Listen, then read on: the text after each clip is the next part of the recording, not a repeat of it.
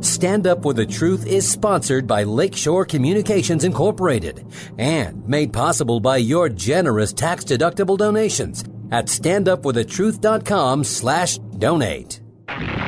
This is Stand Up for the Truth, a packed hour of challenging discussion addressing important issues and topics affecting Christians across the nation. Join the conversation via email at comments@standupforthetruth.com.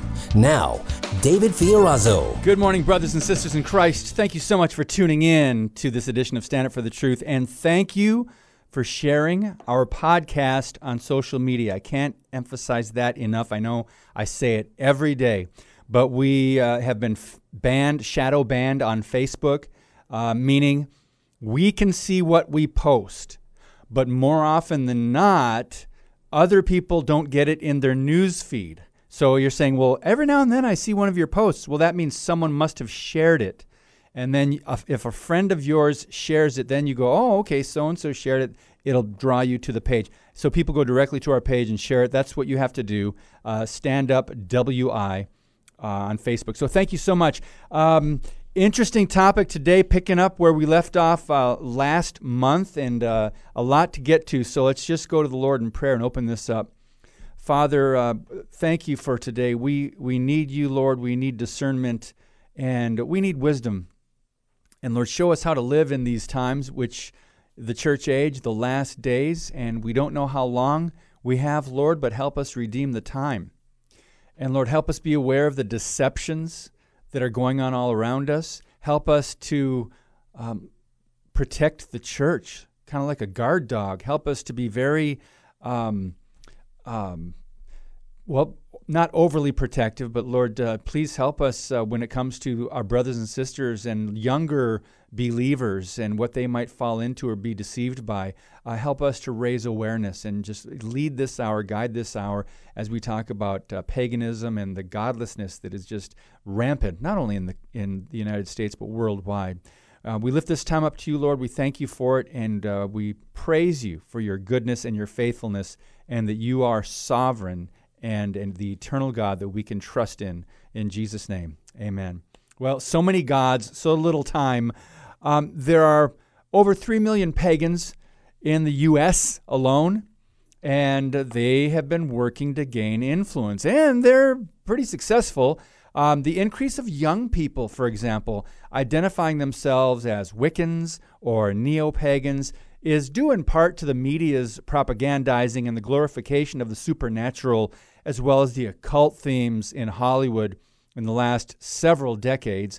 Well, the darkness of the occult, of earth worship, climate change, Satanism, witchcraft, all these things put things above the Most High God, and to a great degree, some of these things have been accepted in general in our culture in the U.S. or North America. But here's the question we need to ask, and we'll try to answer that today. To what extent have these things seeped in to our Christian churches and places of worship and the hearts of our young people? Today's guest, we welcome back Carl Teichrib. He's authored specialized reports, books, over 200 articles and essays on globalization and its many subtopics. Carl is a conference speaker and has given lectures across North America and lives in Western Canada with his wife and children. And we're going to talk about Chapter 7 in his book, Game of Gods. Carl, welcome back to Stand Up for the Truth, brother. David, it's good to be with you, and looking forward to doing our show together. Yes, always, always. You're a favorite here in-house. Spike saying over there, yes, Carl Teichrib is back. But hey, when we talked last, the coronavirus had not yet been as big of a threat, or maybe perceived threat, and there weren't so many things shutting down at that time. Air travel, countries affected, small towns affected, churches even. So I just want to find out, you're in the northern part of Canada, I think. Is that right? I'm in rural Manitoba, and the virus has certainly affected us here in that it's shut down businesses. It's shut the border between Canada and the United States. Wow. For my wife works in the healthcare field, so she'll be extra busy as we go into this. Our daughter-in-law lost her work, as so many others have, as their business shut down. Wow. You know, the list goes on. There is definitely impact, personal impacts. For myself, I had a full slate this summer of speaking engagements, research events to attend, beginning with last week, which was supposed to be to a witchcraft conference in Minneapolis, and then one after the next. They shut down all the way into July. And so you're all of a sudden finding yourself going, well, I guess I'm not going anywhere. Wow. Even though I know nobody who has the virus, I'm not going anywhere. You're not going anywhere. We seem to be all of a sudden stuck.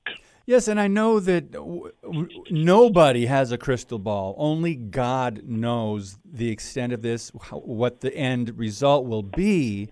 But I'm thinking, well, wow, shutting things down even in June or July, why not just say, all right, I'll put out a little notice saying we may have to reschedule this or we may cancel this. I mean, I understand April. I understand that, even though who knows what could happen in 30 days or less. But May even, I'm thinking, well, hopefully by May, maybe things will, I mean, I'm an optimist. I'm hoping that I trust the people that have been trained to work in these areas, the healthcare communities and the doctors and the scientists and those that are working on this.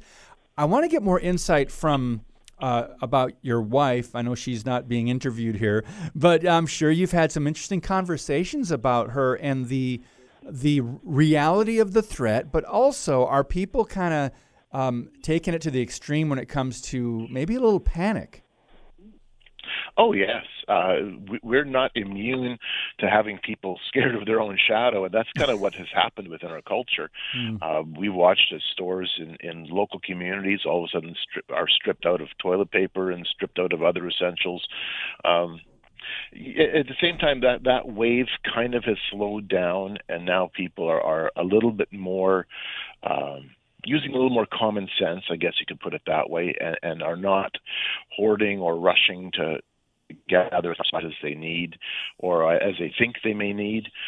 But for my wife, she works as a healthcare aide in a very small hospital, and I mean, David, very, very small.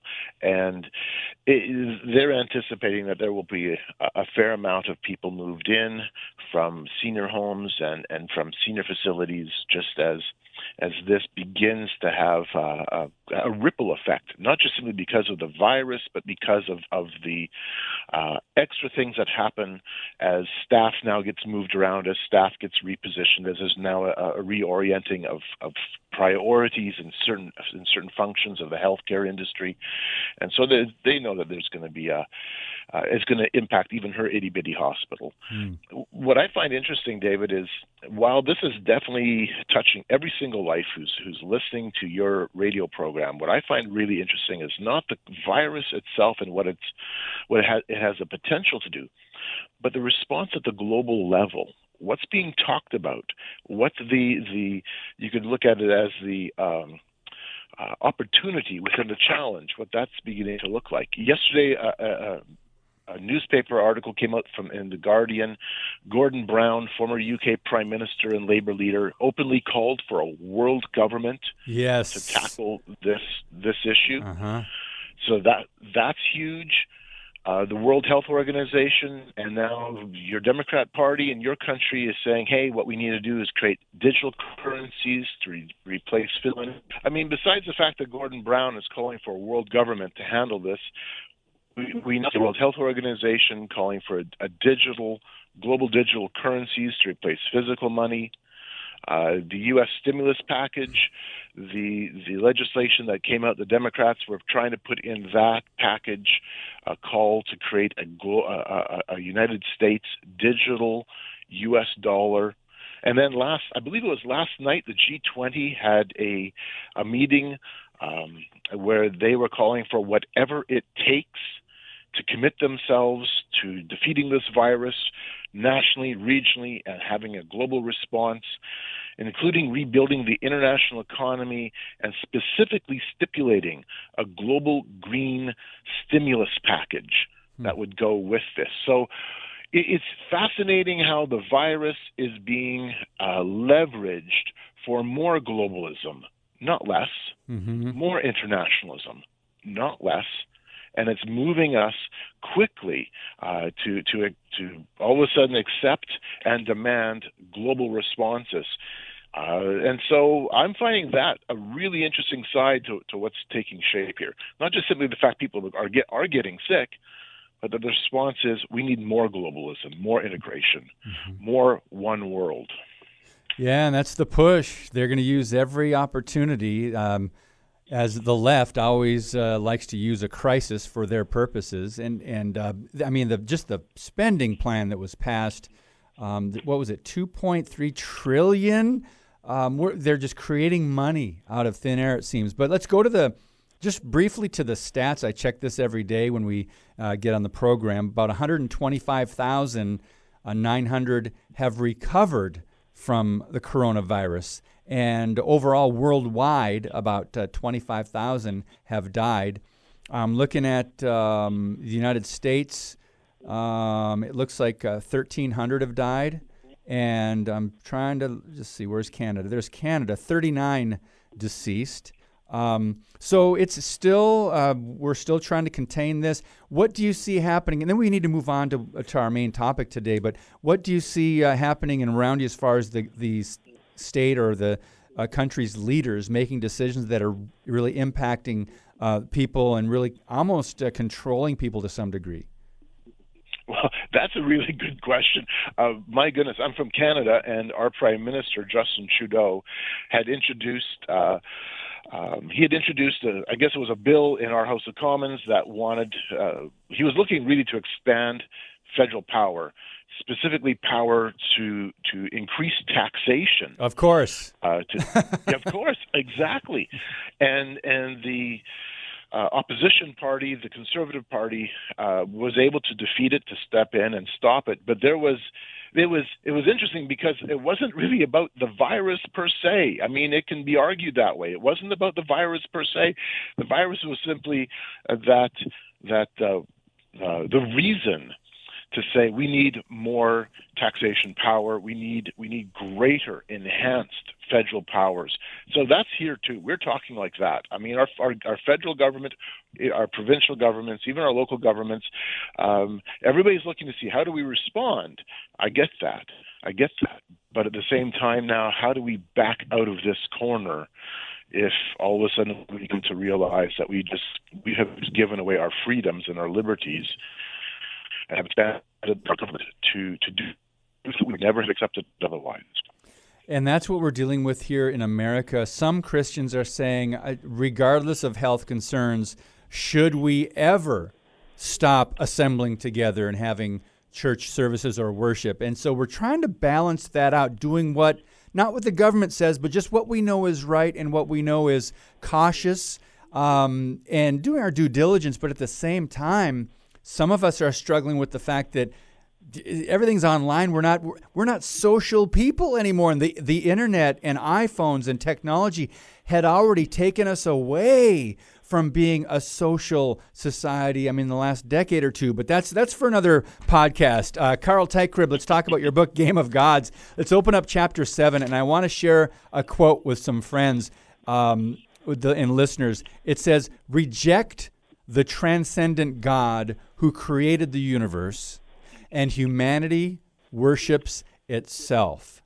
That's from Game of Gods, and I know that could be a common quote throughout the entire book, but humanity will worship itself or whatever else once you reject the one true living God. So in chapter 7, it's called Magical Reenchantment, and there's a quote that says, "The only hope, or so it seems to me, lies in a reenchantment of the world." That was from Morris Berman. What did he mean by that? Well, first of all, the concept of reenchantment is grounded in the idea that humanity has lost its wonder, has lost its sense of mystery, has lost its grounding. And so we need to find some new story, some new narrative that says this is where wonder can be found. This is where we all of a sudden go, aha, I have meaning, I have purpose. There is a purpose for life. There is a sense of renewal and mystery and all that goes into it. So Berman was talking about what we need is we need some new worldview. We need some worldview that says that there is this new connection, this new sense of wonder and connection, a sense of oneness. And so re-enchantment, in fact, the subtitle of my book is The Temple of Man in the Age of Re-enchantment. Re-enchantment says we go back to our imagination. We go back to the pagan past. We go back into the world of myth. And it's there that we're going to find our sense of purpose, our sense of meaning, our sense of connection with nature and with each other. It is a very definite replacement of the Judeo-Christian worldview that says no. Our sense of purpose, our sense of meaning, our connection, all that is reflected in Jesus Christ, Amen. in God as creator, not in the creation itself, which is, of course, the Romans 1 argument, that as we worship and serve the creation rather than the creator, then we see man being given over to a debased mind.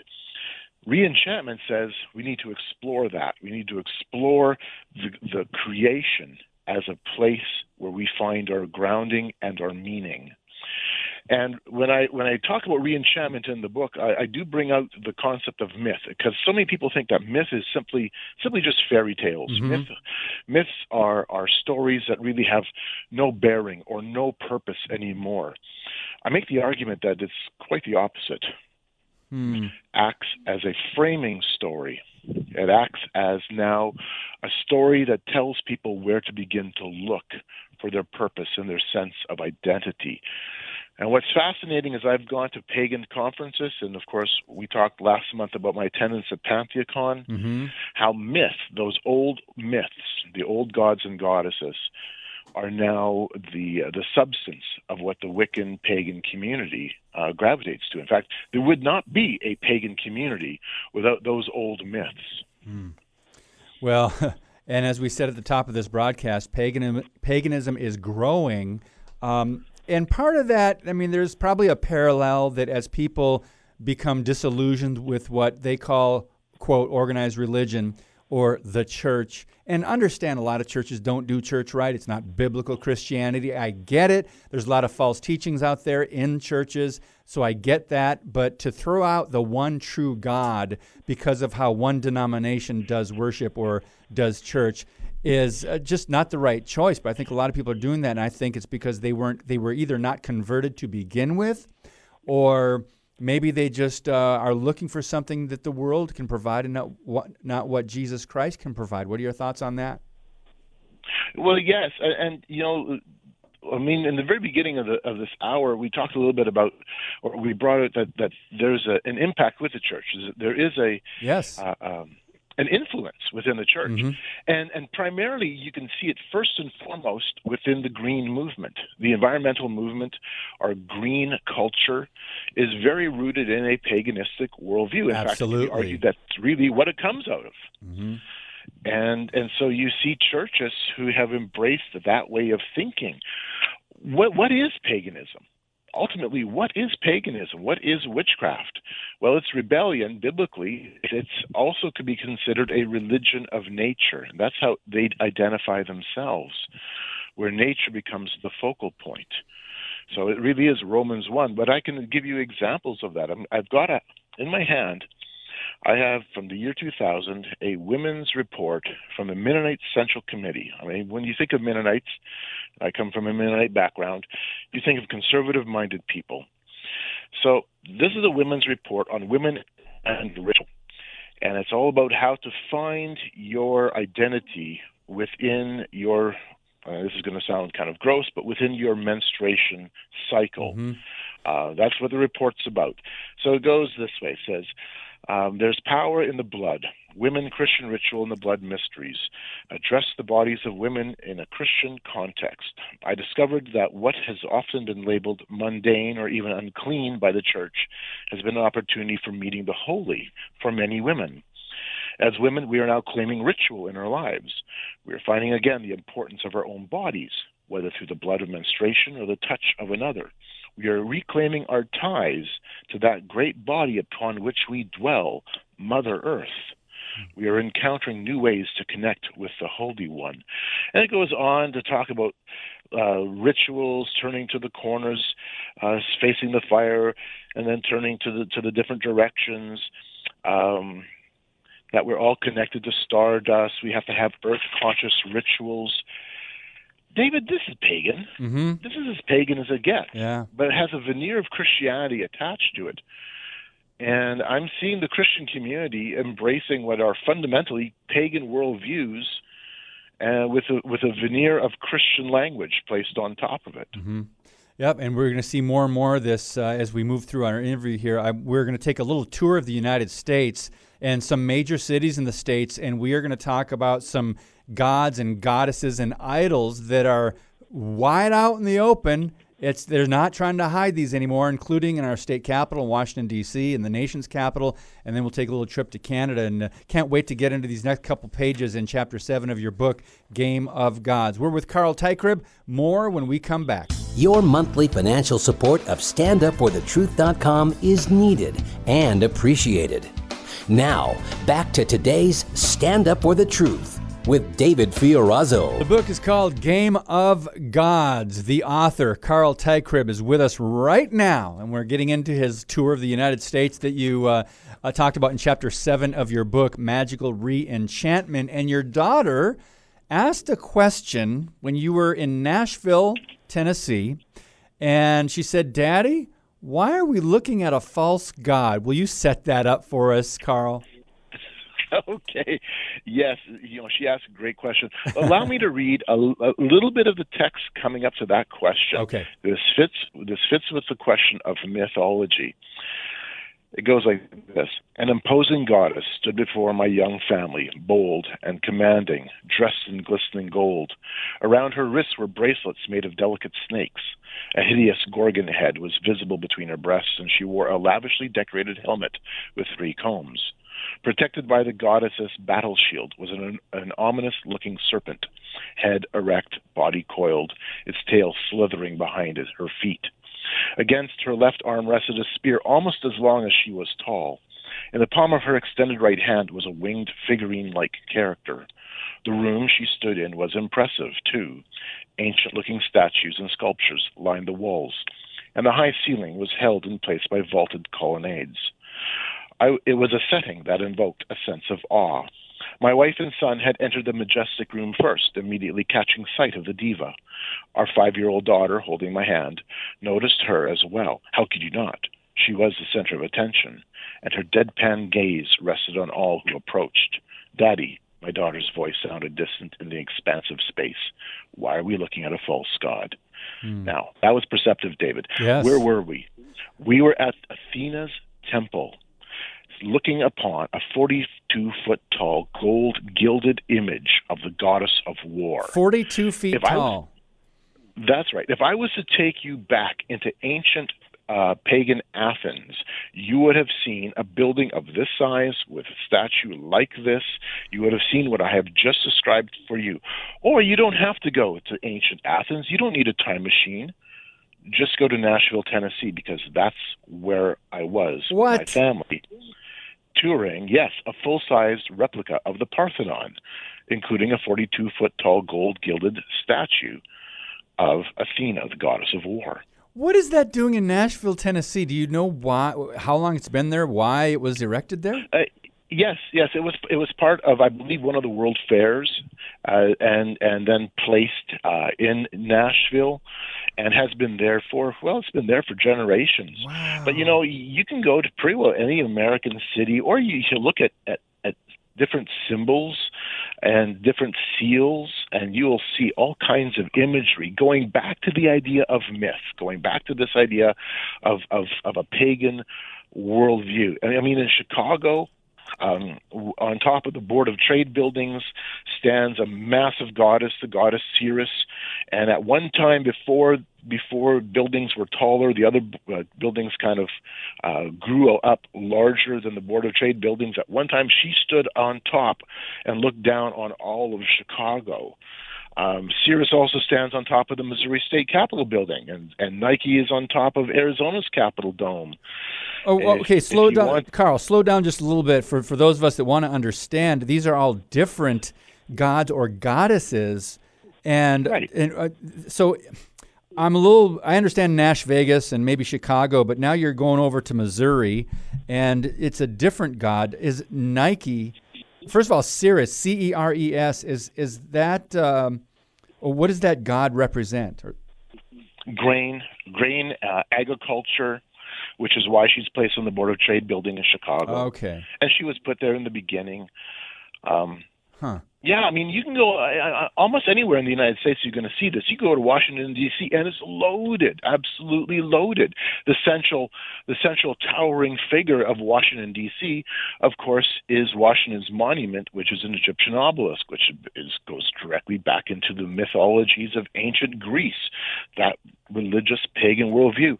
When I went to PantheaCon, back in February, it was in San Jose, California. So I took the time to walk downtown San Jose and found the Mesoamerican deity statue Quetzalcoatl, a coiled snake, sitting in downtown San Jose. You can't escape this. Once you see it, you realize it is all over the United States. The United States, a land known for its crosses and steeples and churches, has the exact opposite representation on your high places, your political high places, the high places of commerce, the high places of knowledge and industry, where you see over and over again these mythic images, these themes of gods and goddesses of the ancient pagan worldview are on top of the buildings that we've erected to represent our political and educational and industrial world. So, yeah, you don't have to travel in a time machine to ancient pagan cultures. No. We have it all around us. It's there. It's in front of us. Let me ask you this. Let's go back to Nike. This is very interesting, the goddess of victory. I just pulled that up. Carl, by the way, how many pages is chapter 7 in your book?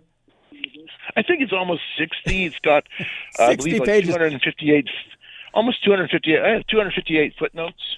Attention to detail, it's a very man. Documented book. Well, I'm learning. We're just a couple pages in, and I'm learning so much. But I just realized, maybe call me naive, but I just realized Nike, the shoe company, it's a winged. The god Nike is a winged Nike victory symbol, because it represents victory, the goddess of victory. And so that wing symbol on the side of Nike shoes, I'm thinking that's where they got it. Am I just naive in thinking that a shoe company wouldn't be interested in this kind of stuff?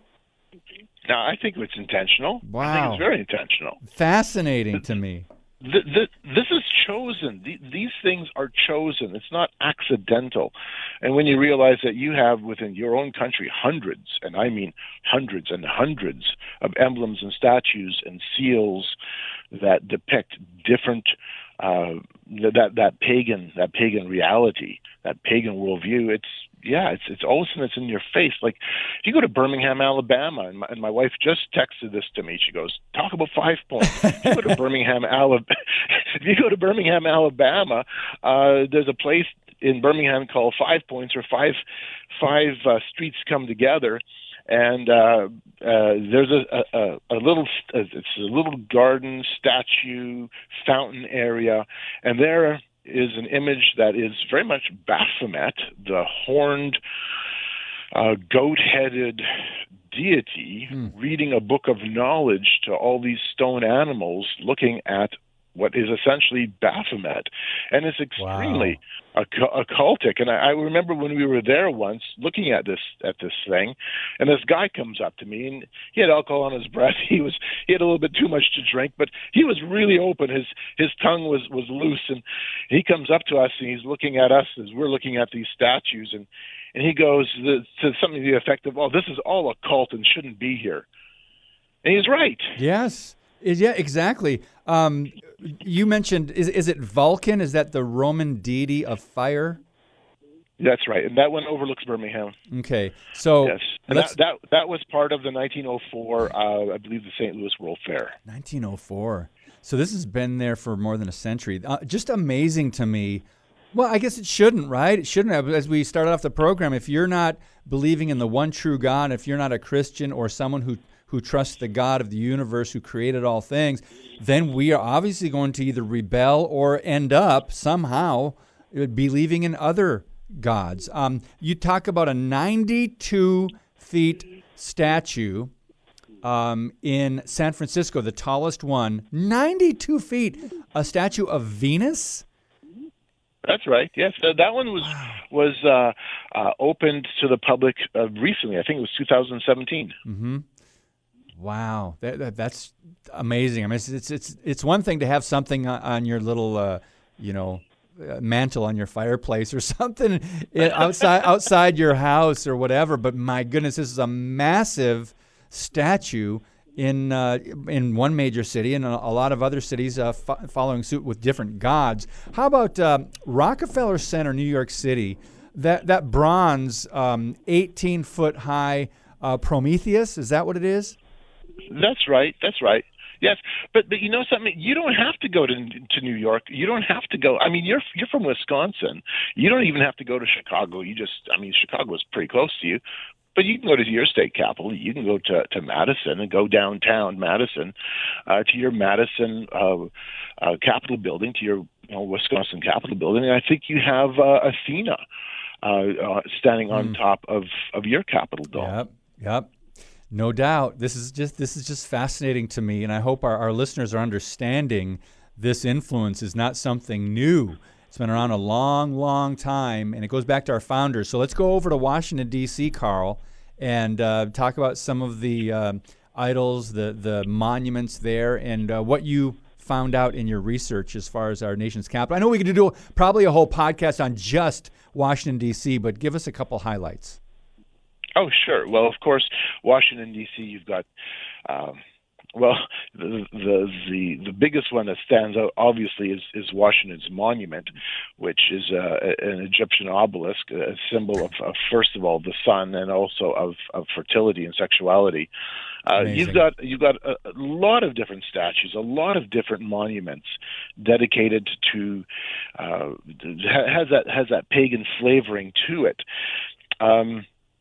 Symbols even of justice, things that you take for granted, have these connotations to it.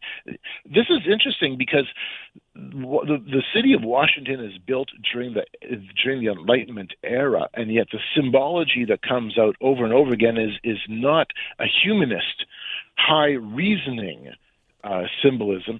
It is a classical Roman Greco sense of paganism instead. But I mean, there are some newer ones that are there on Embassy Row in Washington. There's a brand new statue, great big white gleaming statue of a Hindu goddess. I believe that is standing at the Indonesian embassy. If you want to see a really interesting example of paganism, you have to go to the House of the Temple in Washington, D.C., which is the headquarters for the Scottish Rite of Freemasonry, the southern jurisdiction, and it is absolutely loaded with pagan icons and pagan symbolism. And here we have the land of crosses and church steeples, yes, and facing us all the time. I mean, and you can't ignore it. It's always there. We just tend to forget about it because we see it daily. We have all these symbolic representations of ancient myth. Again, myth are not stories. Myth is telling us something. We ignore it because we think it's art, and this is something my wife reminds me of. We ignore it because we think it's art. But it's more than art. It's art that's saying something. It's telling us something. It's pointing us to something. And it's that ancient pagan mythological worldview that still remains with us. And today, David, if you had attended PantheaCon with me, you would have heard the names of those deities. You would have heard veneration to those gods and goddesses, those exact ones that we have representation of on our state capitals. And some of these are just really, I mean, I can understand maybe from an artistic standpoint, not even spiritual or religious, but just some of these idols, statues, figures are just interesting, if nothing else. There's the one I'm looking at now is, how do you pronounce it? Saraswati? Yes. I'm looking at that, Yep. and it looks like she's playing, it's an elongated guitar of some kind. She's got 4 arms and just some bizarre things. Now, is that a Hindu goddess? Yes, it is. Yes, it is. And there's a lot of, now that Hinduism is becoming more accepted in the West, you have a number of Hindu temples across the United States. They're in Canada too. And so you will see at different Hindu temples various deities set up to their gods and goddesses. So there's a shift. There's a shift from, in terms of at one time you would never have seen that. Oh, my goodness. Now you do see that. I'm going to ruffle some feathers here. We've got 2 minutes to ruffle feathers here, Carl, before we have to take another break. But I see some of these statues posing they look like to us yoga positions. But what are yoga positions? They're mimicking Hindu gods, aren't they? Yes. I mean, the whole idea of yoga is a Hindu concept. There is no yoga without Hinduism. Mm-hmm. There is no Hinduism without yoga. Exactly. It's essential.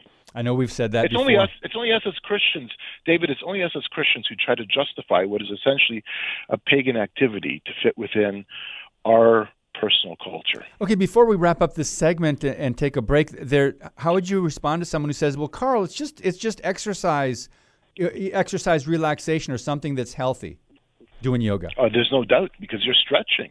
Mm-hmm. You're stretching, so there is a health benefit to that. I acknowledge that. But what is happening is essentially spiritual activity. Listen, if I would tell you that going to a mosque, bowing to Mecca, and praying 5 times in a mosque would give you good mental health, would you go and do that? No. No. So why do we accept that from the Hindu perspective? Why do we accept the Hindu culture? I find it interesting when I go to these events that we had witchcraft, yoga, exercises at PantheaCon. When I go to Burning Man, when I go to various other events like this, you see a lot of yoga, and they don't hide what it is. I appreciate the fact that they're honest about it. Mm-hmm. They're very honest about it. It's only we Christians who will take something like this and now try to justify it for our own perspective, for our own use. And it's almost like, if I could use the term evangelical from this aspect of Hinduism, they're trying to spread the Hindu religion and practices, and we're helping them do that. I mean, there are churches that are holding yoga sessions in their churches for women or whoever else. And I'm thinking, boy, it's a head scratcher, Carl, and we could spend more time on that, but we have to move on. We're talking about your book, Game of Gods. We're in chapter 7, barely getting through because there's so much in here. It's called Magical Reenchantment. More with Carl Teichrib when we come back. Thank you for listening and sharing today's show via standupforthetruth.com/podcast. Now, back to Stand Up for the Truth. Here's David Fiorazo. Today's guest, Carl Teichrib, author and researcher, and we're talking about his book, Game of Gods. And you were talking about something when we were on break, Carl, that you wanted to mention that is in Chapter 6 that kind of leads into what we're talking about here in Chapter 7. Yes. Chapter 6, the first 4 pages opens up with my attendance going to the Lotus Krishna Temple in Utah. Now, everybody thinks of Utah as Mormon, but south of Salt Lake City, in a very Mormon county, Spanish Fork, is the Radha Krishna Temple, the Lotus Temple. And I spent a little bit of time there. And, of course, there you see different Hindu deities set up because it is a Hindu temple.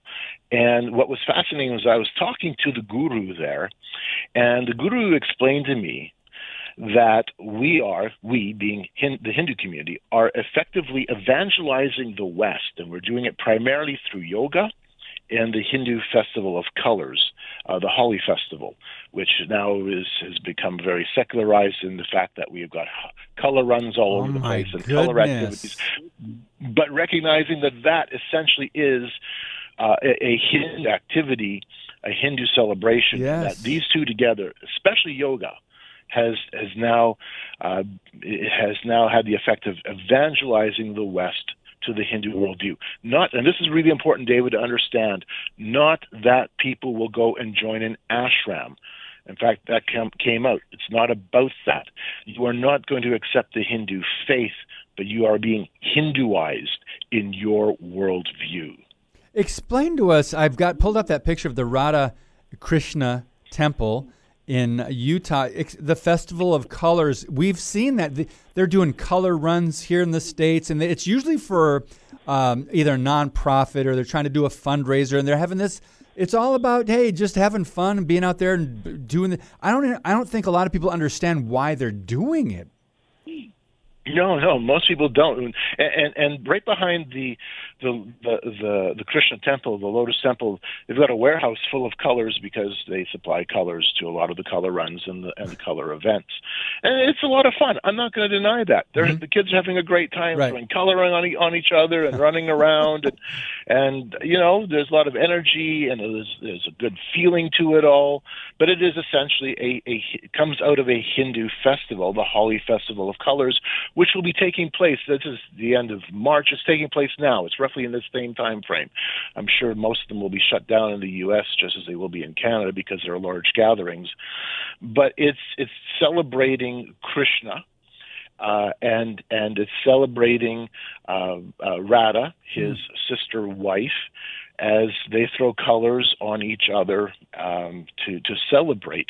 And in fact, at the Lotus Temple, which is the Holi Festival, when it takes place there, has about 70,000 people who come to the temple for the Festival of Colors. I have friends who go to witness to people attending the Festival of Colors, which mostly, and this is the crazy part, David, most of those who are coming at that temple are Mormons. And they're coming and they're singing and chanting Hare Krishna, Rama Rama, Krishna Krishna, throwing the colors on each other, engaging in an openly Hindu event, and yet not seeing that this is a problem, that this is religious syncretism. I thought it was interesting, since you brought up Salt Lake City as well. Recently, the headlines about, it's not funny, but there was an earthquake in Salt Lake City, and it damaged the Latter-day Saint temple. And I think what happened was the horn on the top of the temple. That's right. What did you read about that? I thought that was interesting. Yeah. Apparently it broke off. It broke off. Yes. Earthquake. But he's still standing. The guy or whoever that is that Michael? Yes. Moroni, the angel Moroni. Moroni. That's right. Their angel. Okay. All right. Back to your book, Carl. We run out of time. We've got about 7 minutes left, and we're getting into Washington D.C. and we didn't really get over to Canada when you're talking about what kind of gods or temples or deities they have in public places in Canada. You talk about Toronto, you talk about downtown Vancouver. Can you give us some ideas and how common these things are with what we're doing in America? Not as common as the United States, but yes, on our buildings, on our legislative buildings, you'll find imagery that comes out of the pagan worldview. In my own province of Manitoba, we have what's called the Golden Boy, and he stands on top of the dome of our Manitoba legislative building, and he's a gold-gilded statue, and he's really the gold-gilded statue of Mercury, which is a Roman deity connected to commerce, magic, and specifically, he is a messenger into the underworld. Interesting. And in the Greek worldview, he was understood as Hermes. But for us in Manitoba, he's called Golden Boy. And what's really interesting about the Manitoba Legislative Building is there is enough occult symbology, and the construction of the building itself has enough occult architectural design that you can take an esoteric and occult tour of the building. And in fact, it's been a building used in studies of Rosicrucian, Masonic, and esoteric symbology. People go to it specifically to study that. How about, you mentioned another one, where am I? Toronto's Prince's Gates? What is that? Oh, yeah, that's... It is a large arch. It's an arch of triumph, and yes, again on the Princess Gate, and it's a large statue. It's a large structure, and there I believe it's Athena, Athena or Nike. I can't remember which one right now. And there she stands on top as well, guarding the entrance, guarding the way in. My wife's from Toronto, so that's why I thought okay. I want to find out about that or about that. Anyway, one more thing in this, on page 170 in Game of Gods, you talk about a statue. Let's see, Embassy Row, Washington, D.C. Okay, you mentioned that one. Where was the one I wanted to ask you about? In New York, they've got a 37-foot statue of the Great Buddha. And this is the largest Buddhist statue in the Western Hemisphere in New York. I find that to be interesting because it's, not over where Buddhism started, but in New York is the largest Buddhist statue. And we see them in all kinds of restaurants and public places across North America. But I'd love for you to just talk a little bit more about that. Well, the fact is that you now see these statues of these temples in North America demonstrates that within what was looked upon at one point in time as being a land that held to a Judeo-Christian worldview, now we see a shift. We now see religious pluralism. We're not secular. We see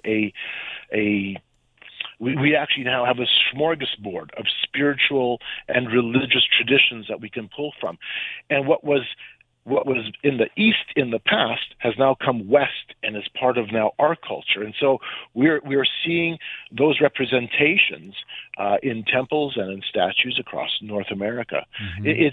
It's that change. It's a change over as the West now looks for re-enchantment somewhere else. We're not looking at the biblical model anymore. We're not going back to the pages of Genesis to Revelation. Right. We're looking for some form of spirituality, and we're looking for it in whether it's Eastern religions or it's in the pagan myths of old. But there is a return. It's not a move towards secularism. It's a move towards spirituality. And I'm glad you brought that up, because that's where this kind of quest, for the lack of a better word, when people are seeking, that's where it takes you. Because a lot of people today, because of their, whatever angst toward growing up in a religion or denomination, they say, I'm not religious, I'm spiritual. And so what does the path of spirituality will take you down all these just countless roads, and contrary to popular opinion, they do not all lead to the one true God. Talk about that, Carl. Well, you're right. And sometimes I wonder, what do you mean when you say you're religious? Pardon me, you're spiritual, but not religious. Yeah, right. Well, what are you talking about? You did yoga stretches until something snapped? I mean, you toked up until you saw some kind of a vision? Like, what's going on? I have a friend, he's a Lutheran pastor, and he says, I'm religious but not spiritual. And he throws people for a loop by saying that. I'm religious but not spiritual, yeah. Yeah, I love it. I mean, it's just it's a twist on it. But we have a culture that wants to say we are spiritual because we want to find some kind of connection. Mm-hmm. We want to feel like we have some purpose, that there is a sense of belonging, a sense of connecting to something bigger than yourself. So spirituality is huge. Listen, when I go to Burning Man, it's very, very spiritual. Yeah. Even though they don't talk of any specific gods or goddesses, at least not on the larger scale, but they have temples erected, and it's not temples to any specific deity. It's a place where you go to discover your own spirituality, where it's about you. Nonetheless, David, that still points to the fact that we are worshiping, serving creation and not the creator. Whether it's an imagery that's found in the mythic past, or it's me elevating myself, it's still the creation worshiping itself. Wow. Still Romans 1. That, exactly, Romans 1. That, Carl, I think could set us up for a whole nother podcast talking about environmentalism, earth worship, and this climate change movement that worships creation rather than God, the creator. We've got to go, but you reminded me of this verse in Ecclesiastes chapter 3. God has set eternity in the heart of man. So we have a void. Every human being has a void that only the one true God can fill. But that won't prevent people from searching all kinds of stuff. I just want to quote you on page 171 of your book. After what we've been talking about this hour and all these monuments and idols and things that are set up, statues across North America in our cities, you say, quote, "I wonder what first century Christians would think if they could be transported to America for the intent of gazing upon the nation's display of classical paganism. How would they respond?" And you say, "Not with shock, but with familiar recognition of a pagan enchantment." That is so profound just in those words, Carl, and I think we'll wrap up the interview with just quoting you and saying, man, there's so much in this book, Game of Gods. We'll put the link to it on the podcast post at standupforthetruth.com. Any closing thoughts, Carl? We've got about 30 seconds. Well, first of all, I just want to thank you, David, for giving me the opportunity Absolutely. To be able to share with yourself and your audience. But we live in a time where there's a lot of fear. But the question becomes this: who do we ultimately put our trust in? Amen. Do we put our trust in man? Do we put our trust into the creation, or do we put our trust in the Creator, Jesus Christ? Carl Teichrib, Game of Gods. We will talk to you, Lord willing, again soon, my friend. God bless you. Stay healthy. Okay, bye-bye. All right, bye-bye. Oh, my goodness, so much. Always, when we get, I kind of go, what direction will this interview today take? And we only covered like 2.5 pages of his book. Oh, Lord. So we'll have Carl back. But thank you so much, guys. When we come back, we'll talk about some exciting new guests next week on Stand Up for the Truth. Stand Up for the Truth, a ministry of Lakeshore Communications Incorporated. Keep the discussion going on social media. Stand Up WI on Facebook and Twitter. Now, we wrap up today's Stand Up for the Truth. Wow. Next week, we're going to continue the theme Monday with first-time guest Stephen Bancars. He's a former New Ager who is deeply into it. And he's got a book out. We're talking about the increase in paganism and the New Age movement in America with Stephen Bancars. He's got powerful testimony. I'm so excited to talk to him on Monday. Tuesday, Don Vino will be back with us, and he's got a book out about Richard Rohr and the Enneagram. And then Wednesday, Bruce Baker. He's an author. He's got a terminal disease, ALS, and he is in hospice. But we're going to be talking about perspective as we go through this coronavirus here in America. But Bruce is going to give us some perspective. He's a pastor, retired now, from Texas, and I can't wait to talk to Bruce Baker. And then Jan Markell next Thursday. We're always excited to get an update from her. Friday next week, Todd Nettleton, Voice of the Martyrs, update on Christian persecution. So many great guests, and we thank you guys for keeping us going, not only in your prayers, but your financial support. So thanks for sharing us on social media. God bless you, and always keep speaking the truth about things that matter.